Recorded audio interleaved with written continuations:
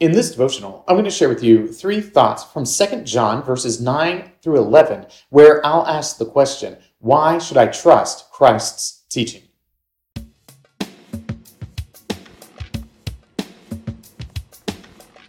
2 John verses 9 through 11 says, "Everyone who goes on ahead and does not abide in the teaching of Christ does not have God. Whoever abides in the teaching has both the Father and the Son.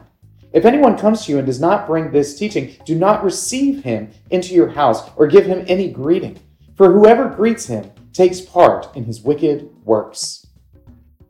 The book of 2 John is sort of a continuation of what's going on in 1 John, where John is writing, and he's writing against those who are teaching falsely about Jesus Christ. They're saying things other than what the apostles have taught about Jesus, about who he is, and about how he fulfills all the law.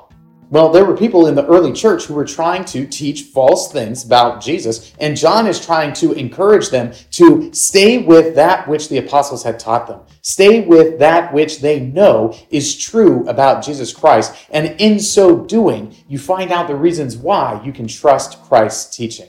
With that in mind, here are 3 thoughts from 2 John verses 9 through 11. Thought number 1, to have God. Christianity is an exclusive religion. It's exclusive in that Christianity posits that it is only through Christ that you can come into fellowship with your heavenly Father. That if you were to have God, then you must have him through Christ and what he has accomplished. Christianity doesn't allow for the coexist idea in that every religion is the same and they're all just sort of going up the same mountain just on a different side. That isn't what Christianity says at all. Christianity says that it is only through Christ that one can have fellowship with the Father. So if you were hoping to have God, if you were hoping to have fellowship with him, then you must do so through Christ. And if you are one of those people who are denying Christ and are denying his teaching, then guess what? You do not have God. You do not have God if you do not have Christ, because Christ is fulfilling God's law perfectly in the world, and this is demonstrated for us and confirmed for us in the ascension, that God brings him up and places him in that position of all authority and honor. Thought number 2, Father and Son. If you believe in the doctrines of Christianity, if you believe in Christ's teaching, then you receive Christ and you also receive the Father. It's a package deal. If you would have the Father, then you must have the Son, and Christ Jesus is the Son. This is, once again, that exclusive claim of Christianity, that it's only through the Son that you can have access to the Father.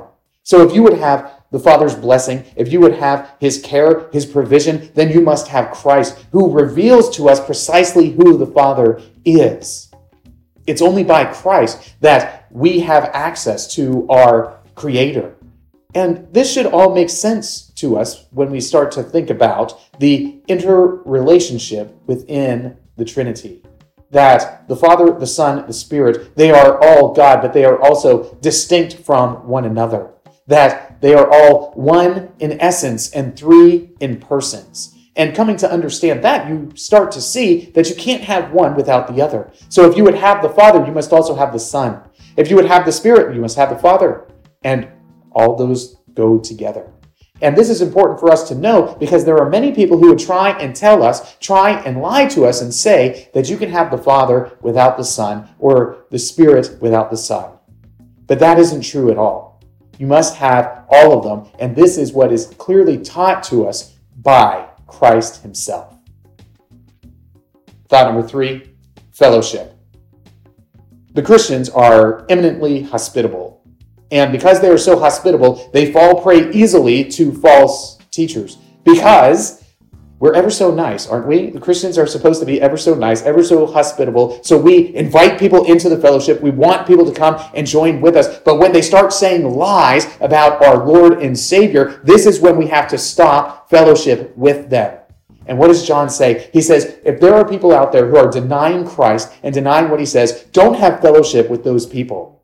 Don't interact with them. Cut them off from your gatherings. Don't allow them to come in and mock the name of your Savior.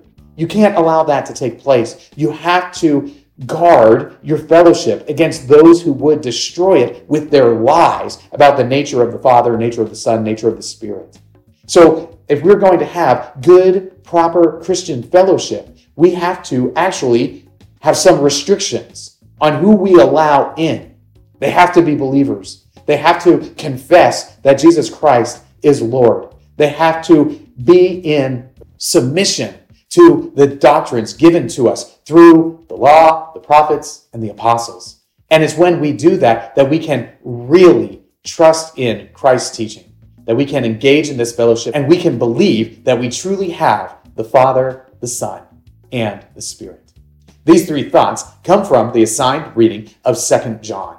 If you'd like to read through the Bible with me, you can do so by subscribing to this channel, by clicking on the link in the description, or by joining the Facebook group Through the Bible, where we are reading the text of Scripture together.